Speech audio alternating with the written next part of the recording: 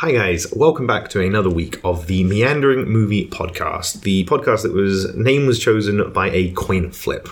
Yes, it was. And nothing went wrong during the coin flip. The coin flip was done excellently, and we're all very proud of ourselves. I'm your average white man, Gary Copeland, and my co-host and other average white man is... The sausage maker, Gavin. I have so many questions about that, but we're going to move on. We mentioned in a previous episode that we were going to touch upon this, and I like the idea of it, so I've written my notes up for this show. My what? Show off. Show off. Spin-off? No, it's not even. Episode. And what we're going to be talking about is unexplored subplots. Yes. That's, I think, the title of it. And I'll start us off. I have recently watched Bad Times at the El Royale and Searching, and in both of those films I got out, and there was a third one, and as it's going to become famous, I'm notorious for having a terrible memory. I can't remember the third one. But in Bad Times at the El Royale and in Searching, I noticed in both films there was not even a subplot, but just like an unanswered question. Yes. Hidden in these films, and you could call it an Easter egg, you could just call it a love of the filmmakers that they've tucked these in, Something for the people who are looking for it. Yeah, and it's just interesting. I thought it would be a good chatting point, and it bring us on to, I think, open us up to another meandering episode. But we'll start with Bad Times at the El Royale and the words. The bit of Bad Times at the El Royale that I picked up on, and I completely forgot about it, which is a testament to how much I enjoyed that film. It's a damn good film. It's a damn good movie. The bit I completely forgot about is pretty early on, you meet the cast, which is Jeff Bridges, we've got John Hamm, we have got, who else? Dakota Johnson, Chris Hemsworth, and then two other younger actors. I think it was the actress's first time in a film. I'm not sure. I didn't recognise her. And then there's the young lad whose name... We can look these up. But anyway, we're introduced to the cast pretty early on, and we've got Jeff Bridges as the clearly not a priest. The trailer tells you he's not a priest. The trailer tells you, exactly. No spoilers there. And we meet John Hamm, who is, we learn pretty early on, a vacuum salesman, which is innocuous, and he's certainly got the charisma of a vacuum. He's got the charisma, but he's also a bit of a bastard, and he's got his racial tendencies of the times. Just wonderful. You just want to cuddle him. And he's, it's solid. Really enjoyed it. And then, spoilers. This is your fair warning. It comes out that John Hamm isn't a vacuum salesman. In fact, he is some kind of Central Intelligence, CIA, FBI spy, and he discovers the back rooms of the El Royale, because he's looking for his bugs, or his agency's bugs, in the room, and then he gets murdered pretty quickly. Big old shotgun to the chest, and God, it's brutal. And that all happens, and from pretty much him dying onwards, it's never touched on again that he's Central Intelligence. Yeah, he's sent there to retrieve a film involving someone that you don't know who it is. Shit. Yeah, I hadn't thought of that. That ties into that. Yeah. Oh, man, now I feel like that's not even... No, because the more interesting, just as interesting as that is that he discovers something. He goes with a motive, which is to maybe he goes there for the film, we're not entirely sure, but he goes there for a reason that's never explained, and then something much grander and... The film meanders. Well, everything meanders. But it's the question of, who are these people in charge? Effectively, who is John Hamm working for? Why did they bug the room?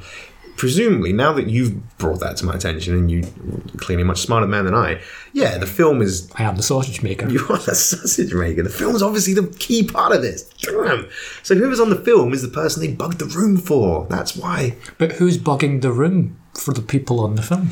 Well, that's the second question, isn't it? And you know what? Yeah, that brings us to the other unanswered question. Why were they? Was it just... They reference it as being a perv motel. Not my theory, but when I came out after seeing it with my best buddy, Philip, we had a theory that politicians And of that kind of era, we thought maybe JFK could be on it, because they were like, there's a line where they say like, oh well, he's dead now anyway, so what does it matter? And that's around the time where like the FBI would want to close something like that down, because obviously. And if it's JFK, because the film is him banging someone. Yeah, because he was a bit promiscuous. Oh my God, Gavin, my entire world's just. Yeah, but it might not. They might not be relating it to him, and they're just keeping it vague because they didn't have an actual answer. Totally. Could be Elvis. You never fucking know. But it's JFK. Frank Sinatra. We just cracked it. We cracked the case. I mean, I don't think we cracked. I mean, Philip cracked it, and then I went, "That's a good idea," and then I've now just stolen it from him. But no, he's not here. Let's take full credit. I said politician, and he said JFK. I was like, that's genius. Yeah, and presumably. But then John Hamm didn't know about the filming. Yeah. But then he would have. And it's still, who are the people in charge of the NRL that are doing this? Totally. What motive do they have? And that's the interesting thing, is that's not what the film is about. That any other film, that would be the plot, is who are these mysterious people? We need to go to the big building and, there's the man at the top behind the big desk. Not in this. It's about just random people who show up at a hotel. Wrong time, wrong place. Exactly. And Chris Hemsworth shows up with these abs, and it's just glorious. And good V-line as well going down his crotch. V-line is... I'm just going to... I want to see a man with a W line. That's what I want. What's going on there? But yeah, no, like it's an interesting one, and okay, so that's kind of we ran over my first film, but I have a second backup film just in case that happened. I mean, I think that worked as like there's questions there. There is questions, and you know what, if and that's only a theory about JFK, because it could literally be anyone. It could have been, but yeah. So and you know what, you're right. At the end of the day, who is John Hamm working for? And it's I like the fact that the film doesn't go into more detail on it. That's what I'm trying to say, I think. I like the fact that the film has these open questions where you have to make your own mind up about it, and it gives you some pieces, but most of it is up to your own imagination, which is it's cool. And that brings me on to the second film, which is Searching. Also a damn good film. Surprisingly, that was a surprisingly right. Like I went into that with no expectations. No, like none. I'd seen the trailers and I was like, oh god, it's like that unfriended movie, one of those horror movies where it's like, oh, there's a guy behind you, and there's not, and then they scream into the webcam. And it's just, no, dude, exactly. And I was kind of just like, this is gonna be rubbish.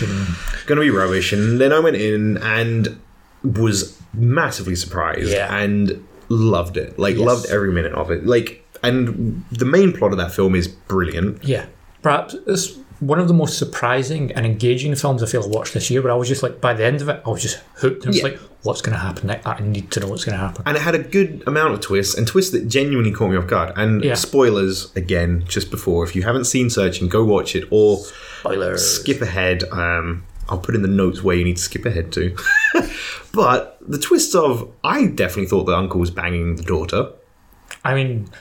No, I didn't. Did you not? No. I thought there's no way the film's going to go that way. I thought it was going that dark. I thought it was, and I was going to applaud them. It didn't, thank God, but I thought. I forgot about the weed, because I remember they showed the weed in the beginning, and then I completely forgot about it. And then he brings, and I'm like, of course they're smoking weed. He's not fucking her. And when it was explained, I was like, I feel like a total dick for thinking that as well. But that's good. You're John Cho's character. For me, one of my favourite things about Searching, and this isn't to toot my own horn, even though I am the sausage maker, and I had a great moment in my life, which is when he's on Skype with Melissa Dibling's character. I saw a picture of her son in the background, and I recognised it as one of the kids on daughter's Facebook, and I went, they're friends. And then she tells that story, and oh, he was stealing money, and she covered, and I'm like, oh, did you crack it? I cracked. Well, I had an inkling at that point. Okay. I wouldn't say I had my thoughts. See, I started to kind of clock onto it when the kid comes in and she turned around and was like, get out. Yeah. I'm dealing with this. However, I think I'd gone down a completely different route. But my completely different route we'll come back to, because it's what we're actually meant to be talking about, but we've gone off on a crazy route. If it's true, I'm like, holy shit. So, because I never noticed it. So we got John Cho, brilliant performances from everyone as well. John Cho, Deborah Messing, full on epic performances. And I didn't get the twists. I was pretty much in the dark the whole film. But the point that I wanted to bring this in, and with the unanswered questions that this is the theme of this episode, throughout the film on news sites, and you didn't catch this, and I'm glad I did catch this. I was just shocked when you were telling me this. Early on in the film, I noticed that one of the headlines off the side of his news website that you'll get to see because you're on his desktop. Scrolling ones that are just... Yeah, is something along the lines of EMP from another universe. Could aliens exist? And I was like, that's cool. Little throwaway clickbait headline. Yeah. Whatever. And then maybe 50 minutes after that, I saw another one, which was along the lines of like light seen coming towards our universe from EMP blast. And I was like, wait a minute, that references the other headline. I saw. That's interesting. That's bizarre, but interesting. Then I didn't see anything. And then the final one, which I did see, was, NASA calls emergency meeting with White House. And I was like, could that be the same continuous story? Yeah, is that the same? Is it aliens invading? So I went and looked online, and God love Reddit. They'd done the legwork for me. Yeah, effectively, there are, I think, 7 headlines throughout the film scattered. And they're pretty much talking about aliens invading or becoming a threat to Earth. Which is amazing. It's brilliant. And kudos to Anish Chaganti, apologies, for putting it in there just as a little Easter egg for anyone that found it. Yeah. But I want to know more about that. And that's where I thought the film was going to go. I thought it was going to be an alien abduction. I thought the film was going to go full on sci-fi. That route, it would either be the worst or best point of... No. It would have been brilliant. I would have been shocked, and I would have loved it, and I would have loved the fact that they had gone completely off the deep end with it. And it would have been... I mean, I don't know about that. I liked what you were telling me about this little thing you noticed, because I was like, that's amazing. That's a great Easter egg. It's cool. But then to say that you thought it was an alien abduction... I thought that they'd given me the pieces. I thought I was on the right track. I thought I had it. But anyway, so it's interesting, though, that I kind of wish they had done that. Imagine what that... John Cho plays Sulu in Star Trek. What if it was a precursor to him in Star Trek? And it's just... It was the Klingons all along. Could have been. There we go. Could have been some Star Trek. That's my Reddit fan theory. I'm going to go write it up. But yeah, I thought it was really, really interesting. And it's... I suppose what I wanted to talk to you about is it a detriment or is it a positive? Putting something like that in a film. So if people like myself do pick up on it and it goes back to a previous episode, actually, where I talked about, what I wanted to happen. Because although that's batshit mental, I was then expecting aliens to come in. And when it didn't happen, I was kind of a little bit like, oh, because I she was saw safe. You. She was alive. Which is better, I know. But she took the bins out. Yay! Yay! So what would you say? Do you think that's obviously it's their film, they can do whatever the hell they want, but should they have put in breadcrumbs that are so completely off topic that if you do pick up on them, you could have visions of a wildly different film? Is that detrimental or is that I positive? Personally love that stuff. Yeah. Especially when it's done to an extent where you have that kind of thought of is it aliens, or when you've got people online going, what does this mean? And they're trying to connect to it. Maybe they, I just said, maybe the Star Trek and the Searching universes are, there's a franchise right there. Yeah. I love that stuff because I think it was Terry Gilliam who was one point he was talking about a book about Stanley Kubrick, and he was comparing Kubrick to Spielberg and how when you watch a Spielberg film, everything's answered. Not to shit on Spielberg, by the way, because Spielberg, but just your kind of Spielberg-esque films where it's kind of everything's wrapped up in a neat little bow. There's no other questions. It ends happily. The good guys win. 4,000 Jews get saved. It's it's happy.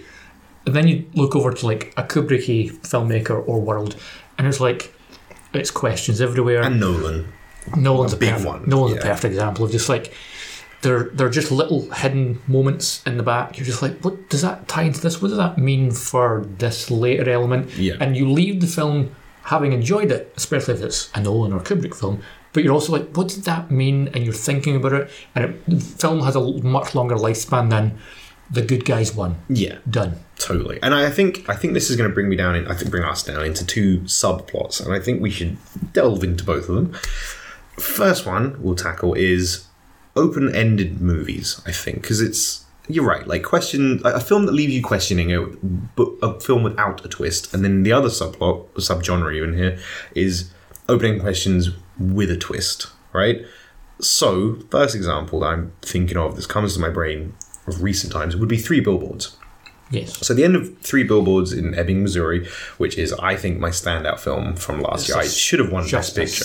Well, I wouldn't say Call Me By Your Name should have won personally. Oh, yeah, also very good. But that's me. But I loved Three Billboards. It's a damn good film. I kind of knew what I was going into with Call Me By My Name, but with Three Billboards, I went in, had no idea. It wasn't even on my radar. I completely missed it. I knew it was the director of In Bruges, so I was like, here we go. Yeah, and it's brilliant. Brilliant movie, powerfully charged, dark humour, it's everything. It's just towers over you at points, just holy shit, this is... And I suppose, at the end, when it shows you, no twist, really, just... a powerful film, start to finish, but do they go and kill the guy? Yeah. You're left to your own devices. Personally, I don't think they will have done. I think at the end of the film, they've both kind of, beaten their demons, and they're on a road to a literal and metaphorical road to a better place. I'm kind of in the same boat. I think it's not. I don't think those are two people that are going there to murder that person. I think it's more two people going there to complete the final step of their kind of rebirth almost, or their renewal as people, because obviously Frances McDormand's character is just beaten down, and she is bitter and sad and lonely. And then you've got Sam Rockwell's character, who is just an awful person. The whole movie. And that car journey is those two in the car helping one another become better people. It's not about going to kill the person, I don't think. And it's an interesting kind of grey moral area, and I love me some grey moral areas. Sam Rockwell's character. Sam Rockwell's a total dick and a total bastard, and Frances McDormand is you're even shown she's not the best person. She's got a moment. When she finds out that Woody Harrelson's character's dying of cancer, she's kind of like, oh well. Yeah. Tough shit. And then, of course, Sam Rockwell is a horrific racist. Yes. Horrific racist. Sam Rockwell is definitely the worst of the two. But, Sam Rockwell lives in probably the black, and Frances probably lives in the light grey. But then the two of them going, and it's this kind of grey of, the film makes it pretty clear that whoever they are going to meet up with has done something terrible. Much worse than either of them. Much worse than either of them. So if they did kill them, where does that land them? Does that then put them in the same camp as this person are going to go kill? Right. It's like the Batman conundrum. If he kills, then it's bad as them. The Batman conundrum. That's. But it's good. But it's really interesting. Not only the open-endedness of what is next for these two characters, but also that it does it with two such broken, bad. Because I knew after I saw Three Billboards and that Sam Rockwell's character had a slight redemption, that there was going to be backlash to that. Yeah. And that's understandable, because you don't want to be like, here's this horrific racist man, but now he's nice. So it's kind of and that justifies it in a way. It's like, no, I don't think it's that. I think it's more what we're kind of talking about. There's more depth to it than he was racist, he's not racist, so racism's okay. It's not that. These are bad, broken people that there's a chance for people to get fixed and get to the light side. I wouldn't even say get to the light side. I'd say get from the black to the grey. Yeah, I think that's what the film was for me. The point was we want, and you come to this by yourself, but we want you to understand that there isn't whites and blacks in the world. Well, there is. Funnily enough. But, the world is shades of grey, fundamentally. That's why black and white films are better. But I just love the fact that it finishes on that nice kind of open, here's, you make up your own mind about what happens. Because I fully expected that film to end with, here's who killed the daughter, and here's the scene of the daughter being killed, and just to give you, because the audience is like, who's killed her? Who's killed her? It was that's not the point of the film. The whole point of the film is the redemption of Frances McDormand. 100%. Because she goes in I want to know, and ends it with she's still come to terms with this. She's dealing with it, and she's getting to the point of dealing with it. And it's not, the film is never about answering the question of who killed her daughter. Exactly. And another one, which I think is the same kind of ilk, maybe not quite as open, but is Her, which is a completely different genre movie. Yeah. Rom-com, obviously. Rom sci-fi. Yeah. Drama? I don't know. Spike Jonze directed it. Yeah. But another film that I absolutely adore, and that finishes with, obviously, the whole plot, no twists, no real shocking revelations other than, ASIs are going to take over one day and be far superior to us. It's a whole different terrifying episode. But, they leave, and they leave Joaquin Phoenix by himself, and you get left with him and his neighbour. I want to say, I don't think she's his neighbour, but his friend throughout the film, who have both had relationships with AIs at that point. It's what's her name? Amy McDonald, isn't it? No, I think so. Is it not? Have I got the wrong McDonald? No, we both just typed into Amy Adams. Amy Adams, that was it. I knew it was an Amy, but I know those Amy Adams, Rachel McAdams. Yeah. And then what did I say? Amy McDonald, I think I said. Who's Amy McDonald? Isn't she a singer? I think she is. Anyway. Scottish singer. Getting off topic. Yeah. But Amy Adams, his neighbour / friend who throughout the film they've kind of been there for each other and talked about. And then you get left with the film kind of touches on these two people probably should be together anyway, but they're not. They're with their AIs. And then you get left with him going to check on her because he's aware that her AI will have disappeared into the ether, and you get left that nice little did it take the connection of their AIs going away to bring these people together? Together, exactly. Are they gonna move on, and are they gonna be together, or is... Because it's that really cool thing you can do with a film, which is you can drop an audience member into someone's story, and you go, this is the part of the story we're going to show you, and then the film ends, and he goes, and their story is going to continue, and whatever goes on is for you to think about, and for that story to exist in some weird plane. And I love that. I don't need a story which like biopics are. God, I love a good biopic. And that means I don't. Because Bohemian Rhapsody is a perfect example of a terrible biopic film. It's here's them young, and then here's their entire story until death, and it's just there's no room for depth or exploration. Right. But you take Her, and it's just here's a segment of this man's life, because Joaquin Phoenix character is probably late 30s. Yeah, I think so. Early 40s and that. So he's lived so much life, and then you drop in at a point where he gets connected with Scarlett Johansson's voice, which is just ear sex. And then you're with him for that journey, and then that journey ends, and the film leaves you to then ponder and wonder what's next for him. Where's he going to go next? And will he end up with Amy McDonald, the Scottish singer? I don't know. Yeah, so will it end up with Amy Adams? Oh, I'm sorry, not Amy McDonald. Yeah, and I just love it. I do love an open-ended film which lets you decide.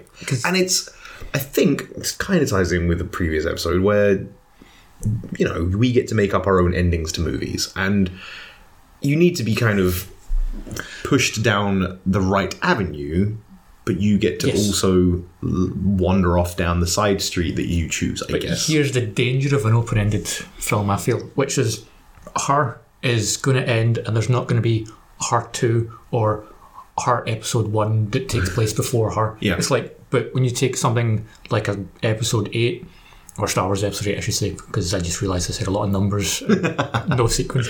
But if you end Episode 8 with questions, people are then, or I guess Episode 7 ended with all the questions. This has just been a meandering disaster of my part. Episode 7 ends with all those questions, and there's going to be another one with answers, and those answers aren't going to be good.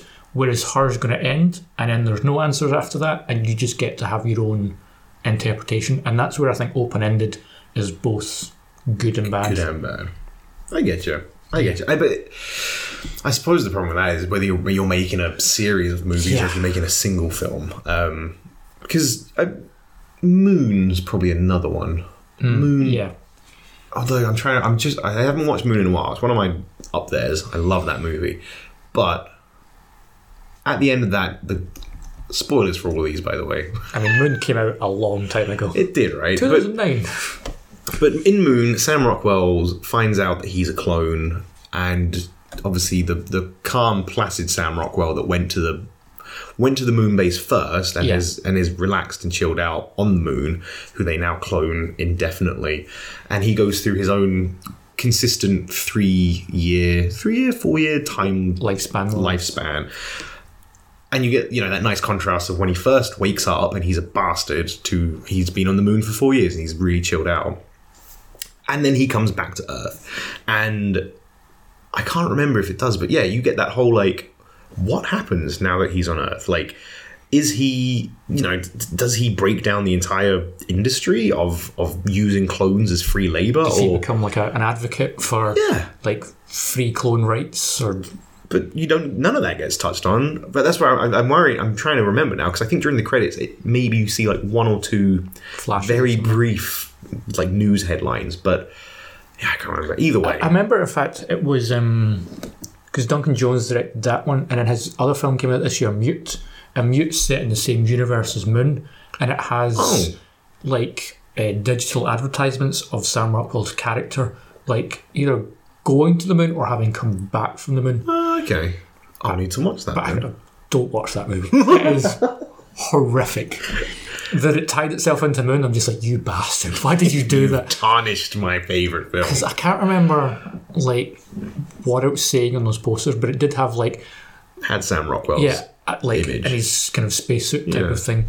And because what it says on those posters might be, more answers. Might answer it. Okay, well, in that case, that ruins that. But if that film's terrible, we will strike it from the record, right? My point still stands. I mean, Moon still stands as its own, because, Yeah. I like to do a lot of the time when they bring out shit films that tie themselves into good films, it's just pretend those films don't exist.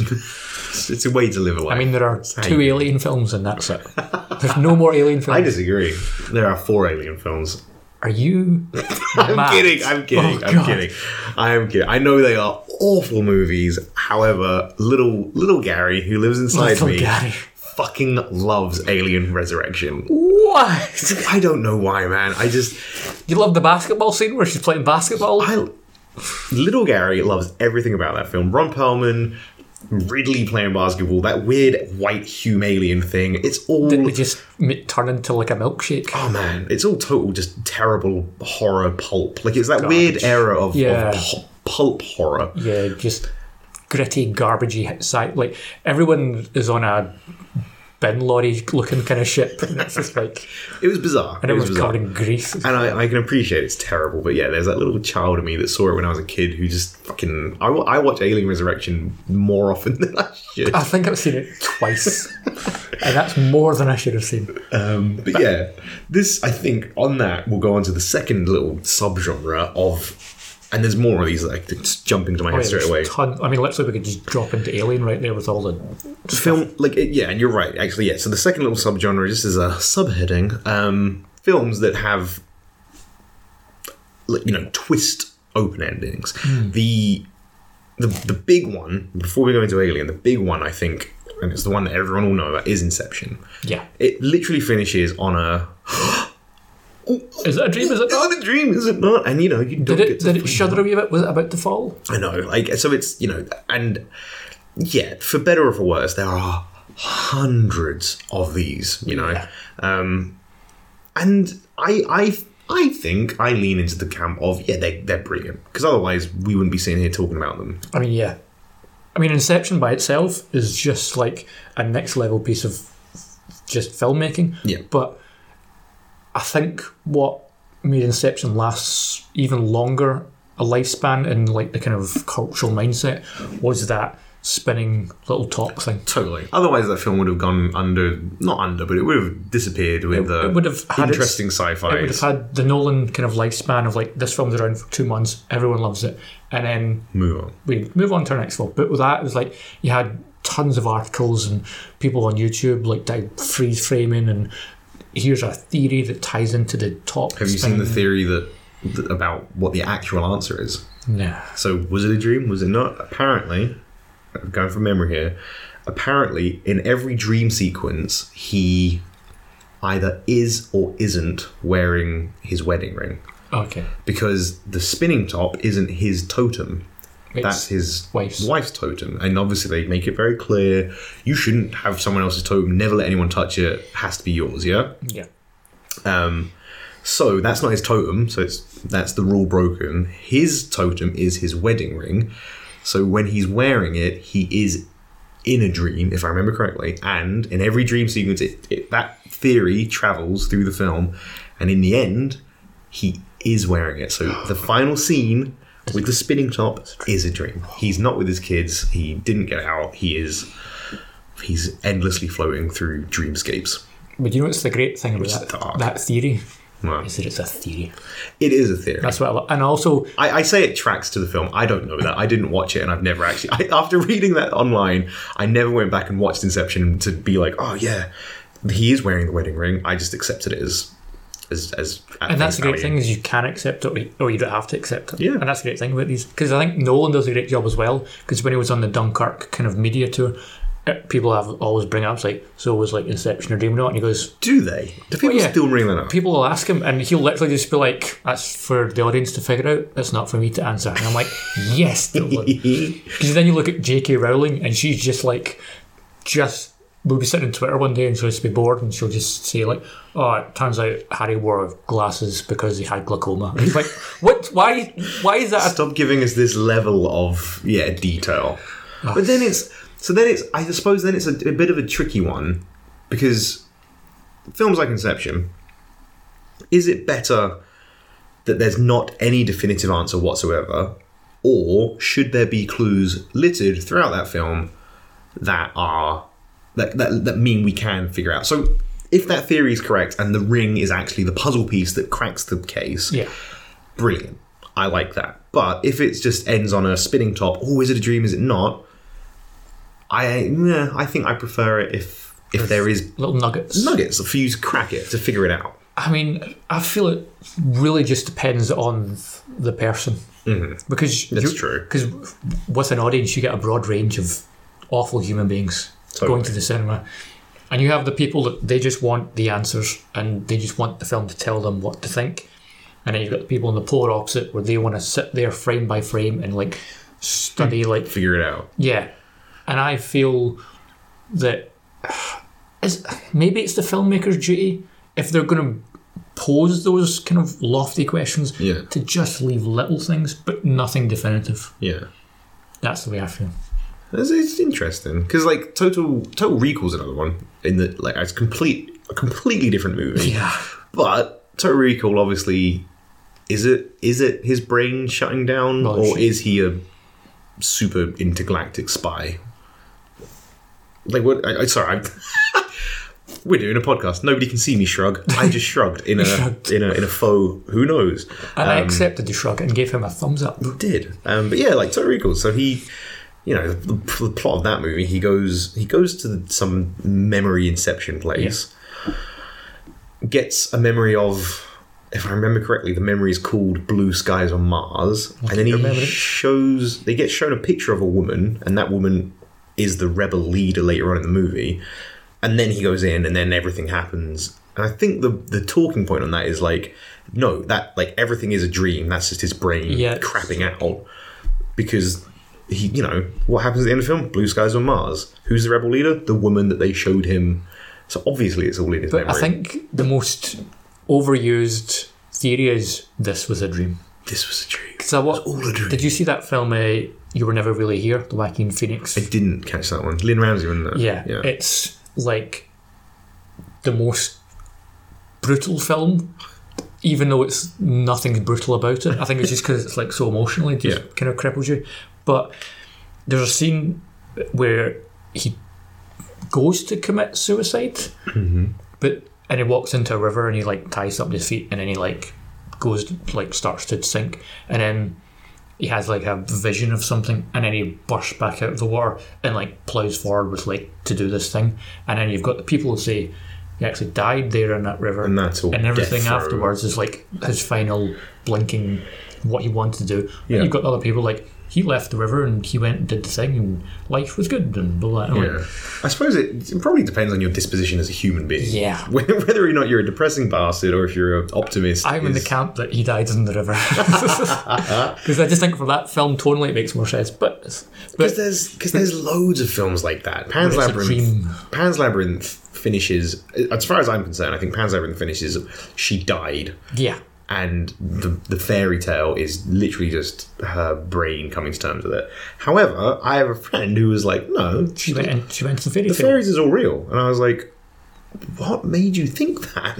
But Pan's Labyrinth is such a perfect example of, I love that Guillermo del Toro is like, it can be whatever you want it to be. Yeah. It's like a child can imagine all this, because we all imagined that kind of shit as a kid, I think. You're on your own. I don't know what you imagined as a kid. I imagined fully landscaped Guillermo del Toro films as a child.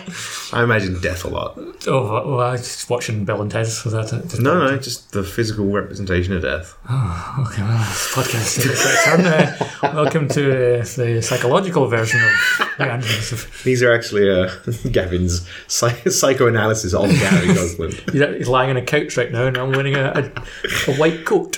But yeah, like is it a child's dream, or do you want to believe the fairies are real? She creates the dreams to escape reality, because reality is awful. Shit, that bottle scene in Pan's Labyrinth.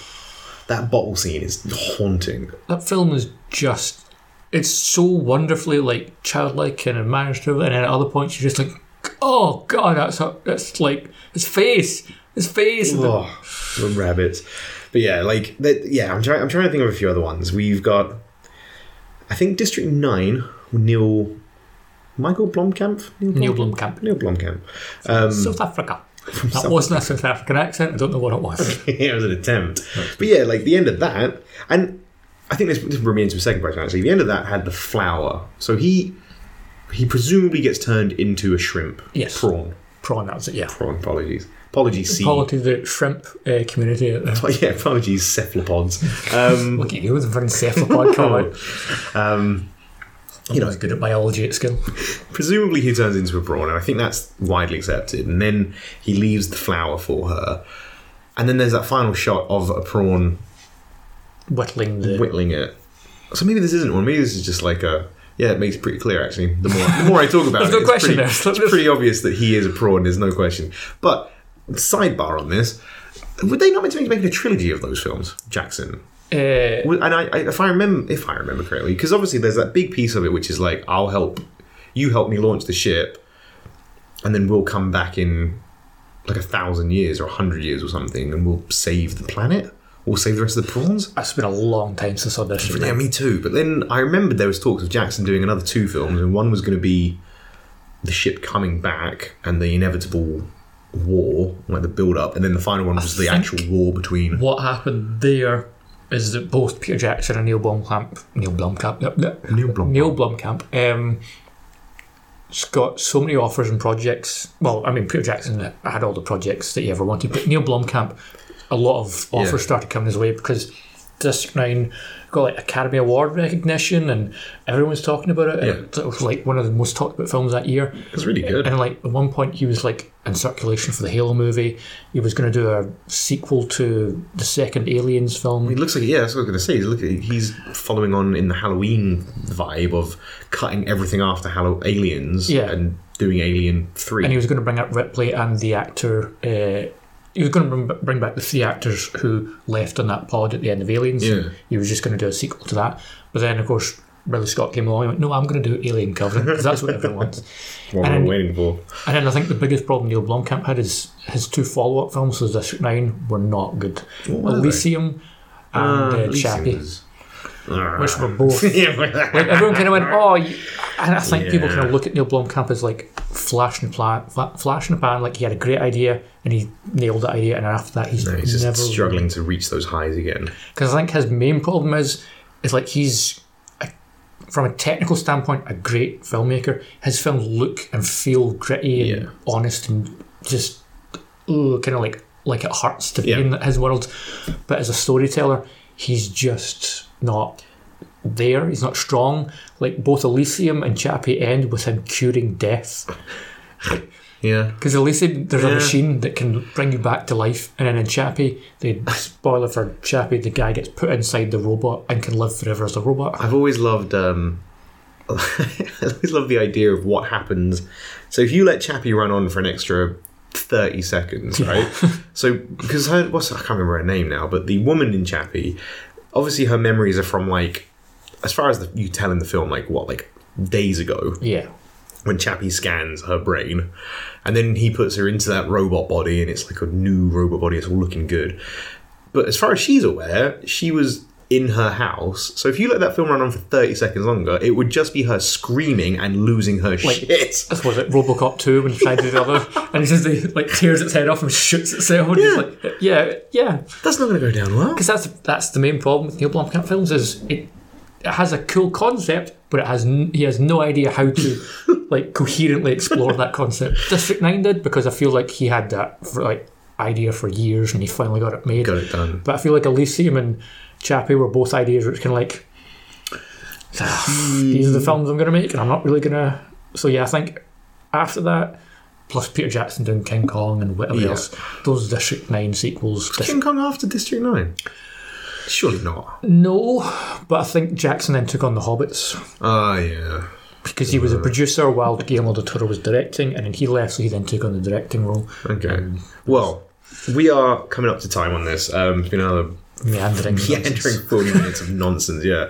Interesting nonsense, I feel. We're going to have 2 questions left, right? Okay. And we're going to crack these cases like we did with Bad Times at the El Royale. Can we definitively put an answer into is Patrick Bateman a psychopath? And why is Jack Torrance in the photo in The Shining? Fucking hell. We can do it. We've got 4 minutes. Okay. How about for American Psycho, is he a psycho? Yes.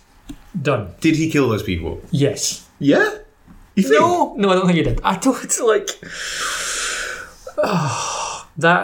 that final admission scene where he's just on the phone Christian Bale just nailing it. It's that brilliant scene made me think. No, in fact, I guess the lead up to that scene made me think that he didn't kill anyone because of the horrendous criminal repercussions that would come to him. But that's me thinking logically, and I don't want to do that because that's not fun. So I'm just going to say that he is a psychopath because it's more fun to think that he is. And in The Shining, why is Jack Torrance in that picture at the end? Because the little kid had witchcraft powers and he was upset at what his daddy did to him, so he trapped him in the painting. And red rum was his incantation to do it. There we go. There you go. 2 of the greatest mysteries in cinema history solved by Gav Sausage Maker. Man. That's right, I just had a gang rap thing. I'm Eminem now. Wow. Wild Wild West, we'll talk about that now. The big spider in Wild Wild West, shall we talk about that? So many questions left unanswered at the end of Wild West. Wild Wild West. How did it get made? Why did it get made? That's a bizarre movie. That's a bizarre piece. Let's do an episode on that one day. Tell you what, Will Smith's career went downhill when he stopped making raps for every film he was in. Oh yeah. I'll take that, yeah. Right, guys, we will wrap it there. I see what you did there with the rap. Thank you very much for listening, as always. And yeah, we'll be back in our next episode talking more nonsense about more things. What we do. That's it from me, and we'll speak to you next week. Bye.